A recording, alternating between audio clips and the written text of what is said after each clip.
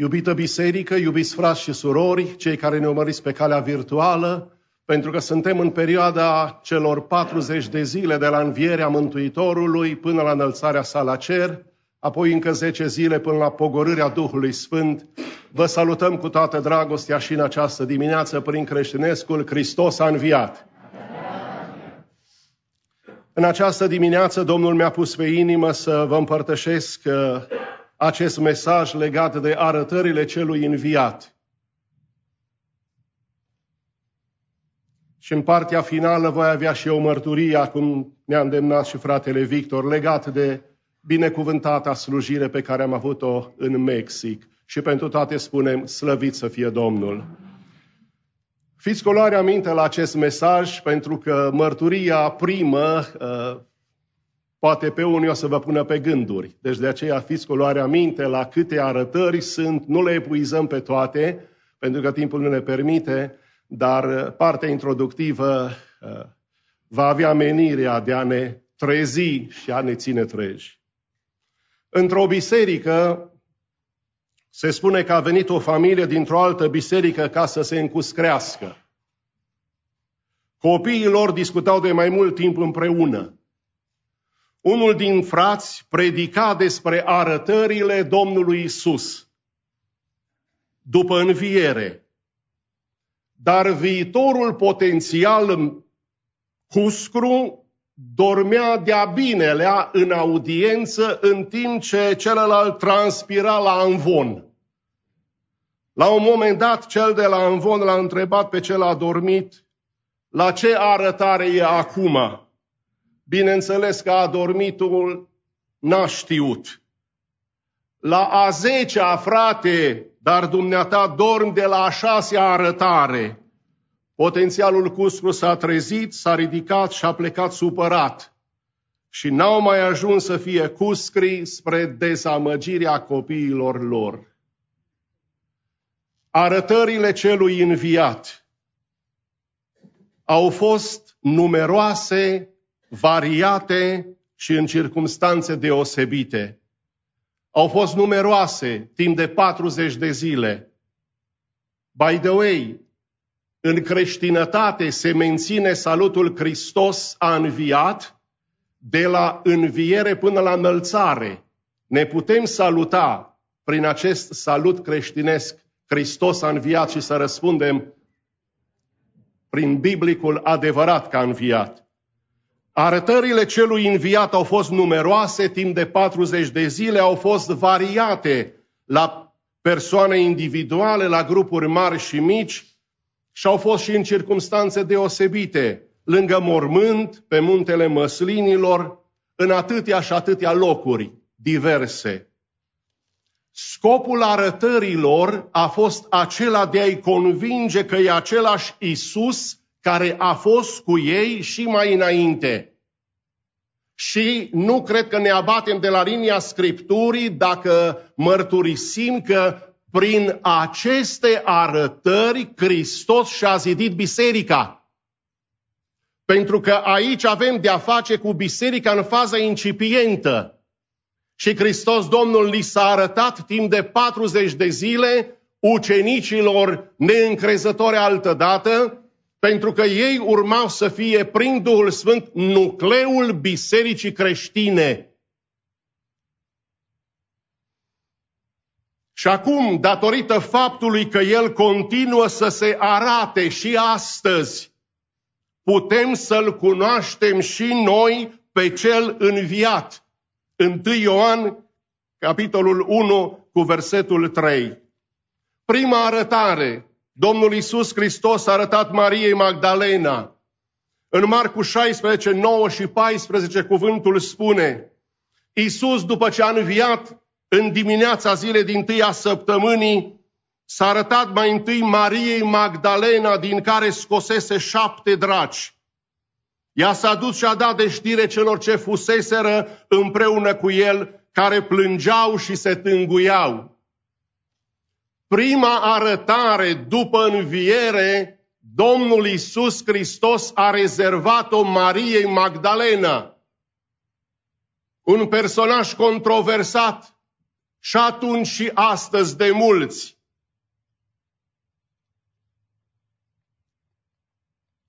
Miezul mesajului evanghelistului Marcu este prezentarea necredinței ucenicilor care plângeau și se tânguiau în loc să se bucure. Și în capitolul 16, evanghelistul Marcu prezintă evenimentele următoarelor 40 de zile, inclusiv înălțarea Domnului.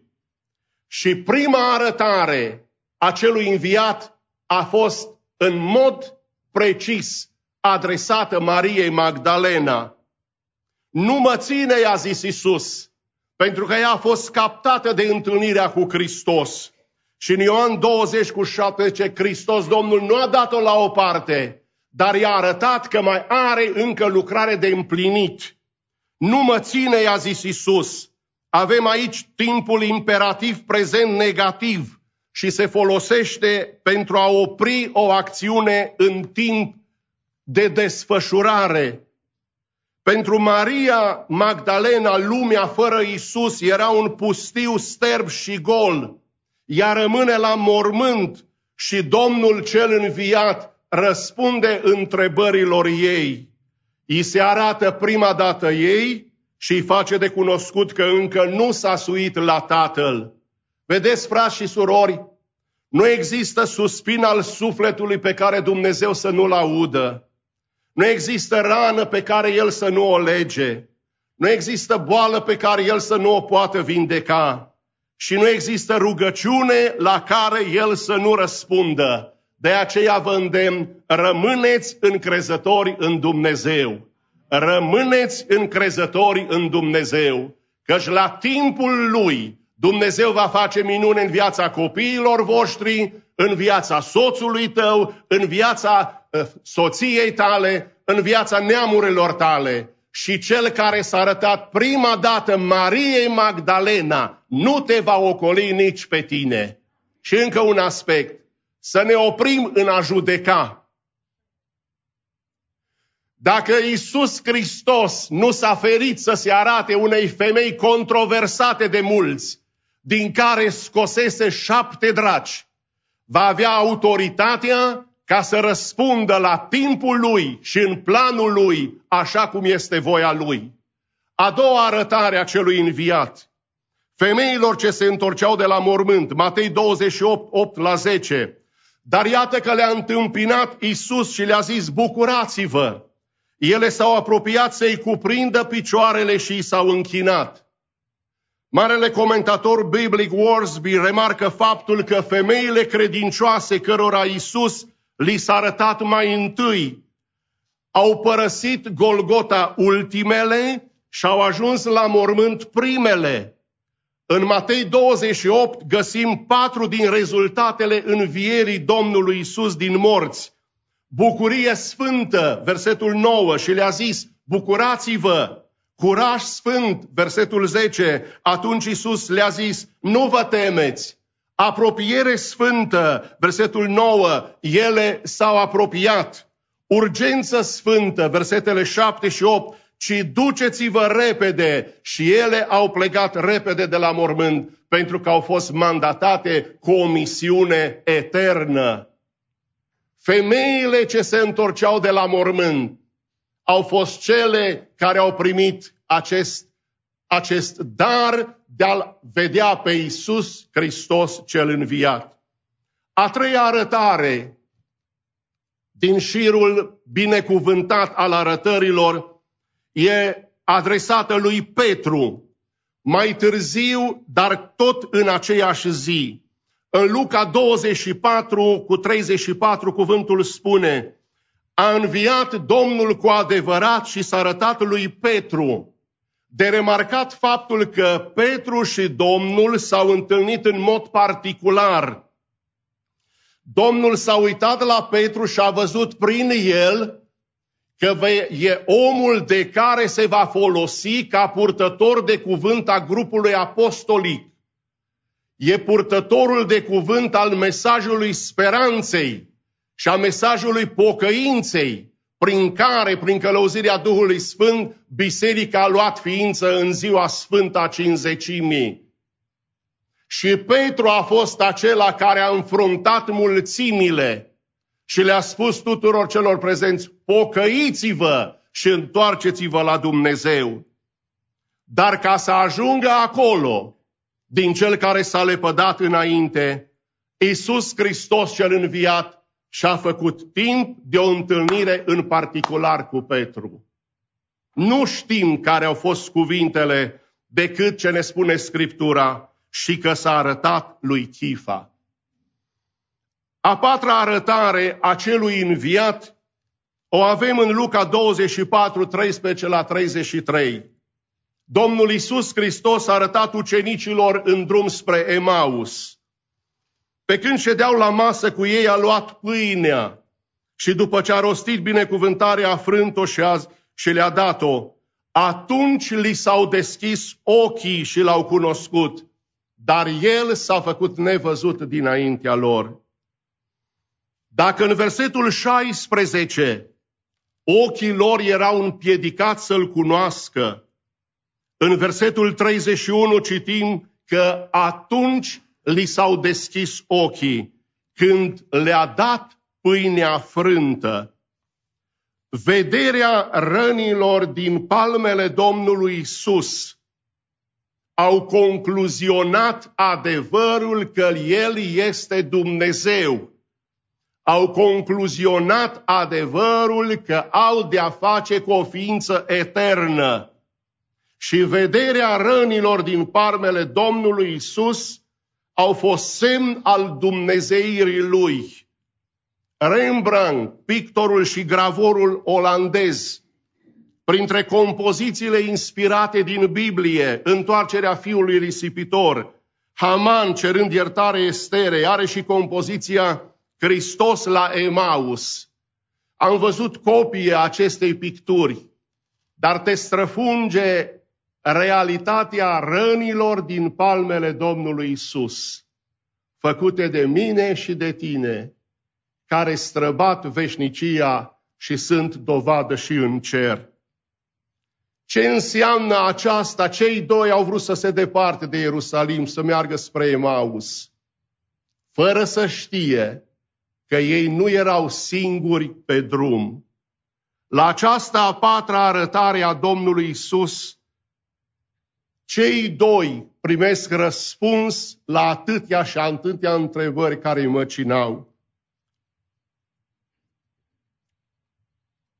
Cum ar fi convorbirile noastre, viața noastră, dacă am fi conștienți că peste tot și oriunde e Hristos cu noi și în noi? La această a patra întâlnire arătare a celui înviat, doresc ca să te întreb, iubitul meu prieten, te-ai întâlnit și tu cu Isus cel înviat? La Mexic am duminica trecută, în ciuda mai multor opreliști, pentru că nici diavolul, cum zice ungurul, nu culcă-te, dar dreapta Domnului câștigă biruința. 4 suflete s-au predat Domnului după ce am spus mesajul la fratele Victor, iarăși când a rostit mesajul sâmbăta trecută. Chiar m-am gândit, predic Evanghelia în Phoenix de peste 20 de ani, dar niciodată nu mi s-a întâmplat să rostesc predica și să văd cum 4-6 suflete îl acceptă pe Iisus Hristos ca Domn și Mântuitor și vin în față în dorința de a se pocăi și de a arăta că Iisus Hristos este viu. Te întreb din nou în această dimineață, te-ai întâlnit și tu cu Iisus cel înviat? A 5-a arătare a celui înviat, apostolilor, Toma nu era prezent, Ioan 20, 19 înainte. În seara aceleiași zile, cea dintâi a săptămânii, pe când ușile locului unde erau adunați erau încuiate de frica iudeilor, a venit Isus și a stat în mijloc și le-a zis, pace vouă. În limba ebraică avem cuvântul shalom. Pace vouă înseamnă cel puțin 5 lucruri. Shalom înseamnă să fii în armonie cu Dumnezeu. Shalom înseamnă să fii în armonie cu tine însuți. Șalom înseamnă să fii în armonie cu toți ceilalți. Șalom înseamnă să fii în armonie cu toate lucrurile pe care Dumnezeu le-a creat. Și șalom înseamnă că toate lucrurile sunt sub controlul Lui. Trăiți în pace și pacea va trăi în voi. Lăsați ca roada Duhului, care este dragostea, bucuria, pacea, să nu lipsească în niciun moment din viețile noastre. Domnul Isus Hristos a venit în mijlocul lor, nu cu critică, ci cu încurajare. De fiecare dată când supranaturalul intră în contact cu naturalul, mesajul este acesta: șalom, pace vouă. Rănile lui au demonstrat plata unui preț și dobândirea păcii cu Dumnezeu. Domnul Isus Hristos nu doar că a venit la ei, dar le dă asigurare, le dă certitudini, versetul 20, le oferă pace, le-a demonstrat că El este Hristosul, le oferă un scop pentru viitor și le dă puterea necesară.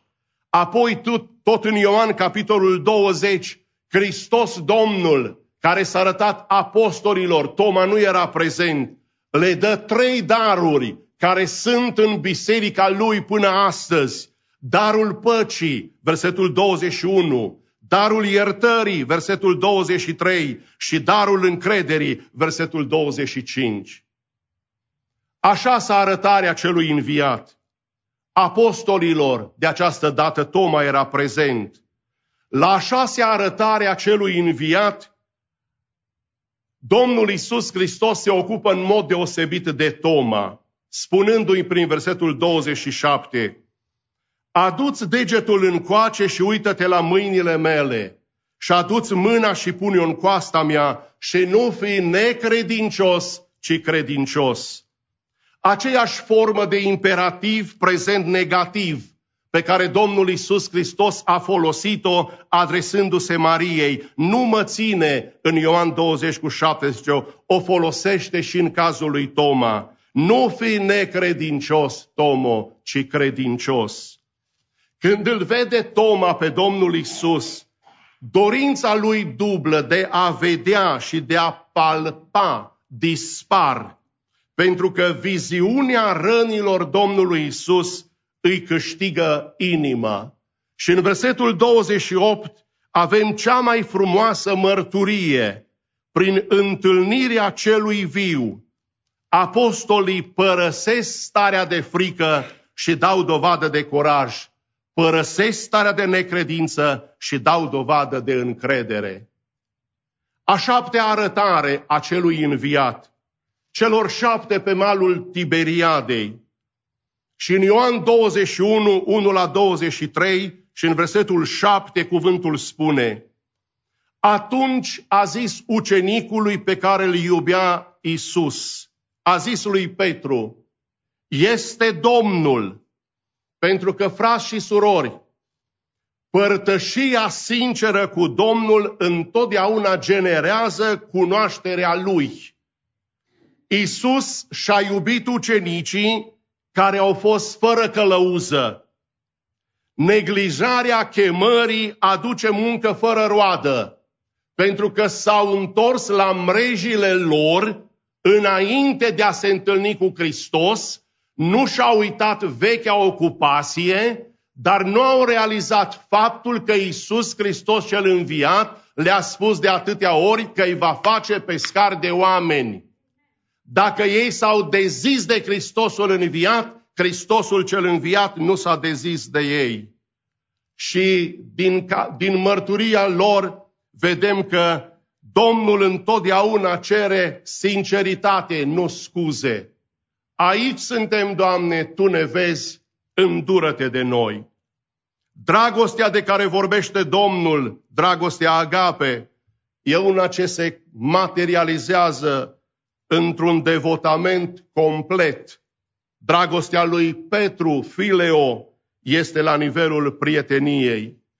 Domnul Isus nu-i reproșează lui Petru lepădarea, însă el descoperă rădăcinile din care a rezultat această lepădare dintr-o mare încredere în sine.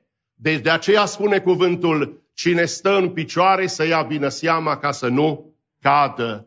Domnul Isus coboară la Petru, îl încurajează și minune, îi dă o întrăită sarcină, o triplă însărcinare și o misiune mare. Petre, paște mielușeii mei, versetul 15. Și exegeții Bibliei susțin că prin acești mielușei Hristos a avut în vedere copiii. Petre, paște oițele mele, versetul 16, paște tinerii și paște oile mele, paște pe adulți, versetul 17. Cerința principală în vederea slujirii este dragostea pentru Domnul și condiția slujirii este dragostea pentru Domnul. În afară de acestea, toată slujirea este doar orgoliul. A opta arătare a celui înviat.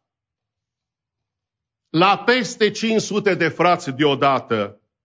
La 1 Corinteni 15:6 cuvântul spune, după aceea s-a arătat la peste 500 de frați deodată, dintre care cei mai mulți sunt încă în viață, iar unii au adormit. Apostolul Pavel, dacă ne uităm în contextul imediat, în 1 Corinteni 15, prezintă 3 dovezi cu privire la învierea Domnului Isus. Mântuirea lor, versetele 1 și 2, Vechiul Testament, versetele 3 și 4, și mărturia martorilor, versetele 5 la 11. Apostolul Pavel, tot în 1 Corinteni 15, explică când înviază morții, versetele 20 la 28, de ce înviază morții, versetele 29 la 34, și cum înviază morții, 35 la 44. Trupul este semănat în putrezire și învie în neputrezire. Apropiindu-ne de final, a noua arătare a fost în mod deosebit adresată lui Iacov. În urmă s-a arătat lui Iacov. Credința noastră creștină, și el urma să fie pivot pe calea credinței și voi vedea martirajul de care a avut parte. Credința noastră creștină este ancorată în realitatea că moartea și învierea lui Isus Hristos ne asigură eternitatea. Și de aceea cu întreaga adunare să spunem, mărit să fie Domnul. E dovada faptului că Isus Hristos Domnul a învins boldul morții. În final, a 10-a arătare, mi s-a arătat mie însumi, 1 Corinteni 5, 8 la 10. După ei toți, ca unei stârpituri, mi s-a arătat și mie, căci eu sunt cel mai neînsemnat dintre apostoli. Nu sunt vrednic să pot numele de apostol, fiindcă am prigonit biserica lui Dumnezeu. Prin harul lui Dumnezeu sunt ce sunt. Aceasta e cartea de vizită a fiecăruia dintre noi. Prin harul lui Dumnezeu sunt ceea ce sunt. Și acum, pentru că s-a arătat și lui Pavel și lui Petru și mi s-a arătat și mie, mărturisea apostolul Pavel, apostolul neamurilor, care avea să moară ca martir, fiind decapitat la anul 67 după Hristos, sub dictatorul Nero. Grant Jeffrey, în cartea Parafa lui Dumnezeu, are un capitol dedicat martirajului apostolilor, inspirându-se din scrierile lui Eusebiu de Cezarea. Matei a murit ca martir în Etiopia, străpuns de o sabie. Marcu a murit în Alexandria, tras în urma unui cal. Luca, spânzurat de către preoți idolatri în Grecia de un măslin. Ioan moare la Roma, pus într-un cazan cu ulei fierbinte. Petru e crucificat cu capul în jos, pentru că a spus, nu sunt vrednic să fiu răstignit ca mântuitorul meu. Iacov, zis și Just, conducătorul bisericii din Ierusalim, aruncat de pe strașina templului pentru că a refuzat să renunțe la Hristos. Andrei, răstignit în Grecia la Patros, pe o cruce în formă de X. Și de atunci, la fiecare trecere de cale ferată, veți vedea crucea Sfântului Andrei, pentru că pe ea a fost răstignit Andrei la Patros în Grecia. Bartolomeu, martirizat în Armenia, biciuit pe spate. Toma în India, străpuns de suliță. Iuda, fiul lui Iacov, ucis cu săgeți. Matia, ucis cu pietre. Și Barnaba, ucis la Salonic. Ce credeți, frați și surori? S-a meritat că au fost martori ai arătării Domnului Isus, pentru că ei au fost gata să plătească cu viața mărturia că l-au văzut pe Hristos. Trăim și noi vremuri tulburi, dar mă rog ca Domnul să ne dea puterea să nu tăgăduim credința în cel înviat. Acestea au fost sumar arătările celui înviat. Mariei Magdalena, femeilor ce se întorceau de la mormânt, lui Petru în aceeași zi și fiecăruia dintre noi, ucenicilor în drum spre Emaus, apostolilor, Toma nu era prezent, apostolilor Toma e prezent, celor 7 pe malul Tiberiadei, la peste 500 de frați deodată, mie însumi, lui Iacov și tuturor celor care au grăbit venirea lui. Vrei ca Isus Hristos cel înviat să ți se arate și ție? Și în timp ce echipa de laudă și închinare rog să vină în față, o să vedem poate imaginile proiectate legate de misiunea de la Puerto Penasco cu altă ocazie. Dar, frați și surori, ne-am bucurat toți cei care au fost prezenți duminica trecută, când am văzut că însuși fiul pastorului Julio s-a hotărât să-L aleagă pe Isus Hristos ca Domn și Mântuitor și a primit botezul. Domnul să-L binecuvinteze. De asemenea, a fost încă un prieten care a venit și el în față. Eu m-am dus cu robă, că nu am alta și așa suntem, vorba fraților. Noi așa am primit, așa o ținem. Dar m-am simțit așa cumva. Ei au venit cu hainele lor. Dar era haina albă a sufletului, nouă în Hristos. M-am străduit după predică să-i chem la pocăință. Dacă e cineva care vrea să-L accepte pe Isus, să ridice mâna în sus. S-au ridicat câteva mâini. Dar când a venit pastorul lor și le-a zis în spaniolă, dacă vreți să veniți la Isus, s-a produs un foșnet în adunare. De fapt, foșnetul acolo e tot timpul, pentru că sunt copii, 24 de copii. Și să nu mai, poate că o dată pe lună n-ar fi rău să lăsăm și noi copiii în adunare, să-i vedem aici înaintea Domnului, să ne rugăm pentru ei. O chemat să mă rog, dintr-o dată am apucat să-i număr 24 de copii peste care am cerut binecuvântarea. Și am văzut cum Duhul Domnului mișcă adunarea și au venit 6 suflete în față în dorința de a-L întâlni pe Isus Hristos cel înviat. Rugați-vă pentru lucrarea din Mexic. Mulțumesc și eu tuturor familiilor, dar în mod deosebit familiei ebraica. Așa se dăruiesc și-s iubiți acolo. Și aici sunteți iubiți.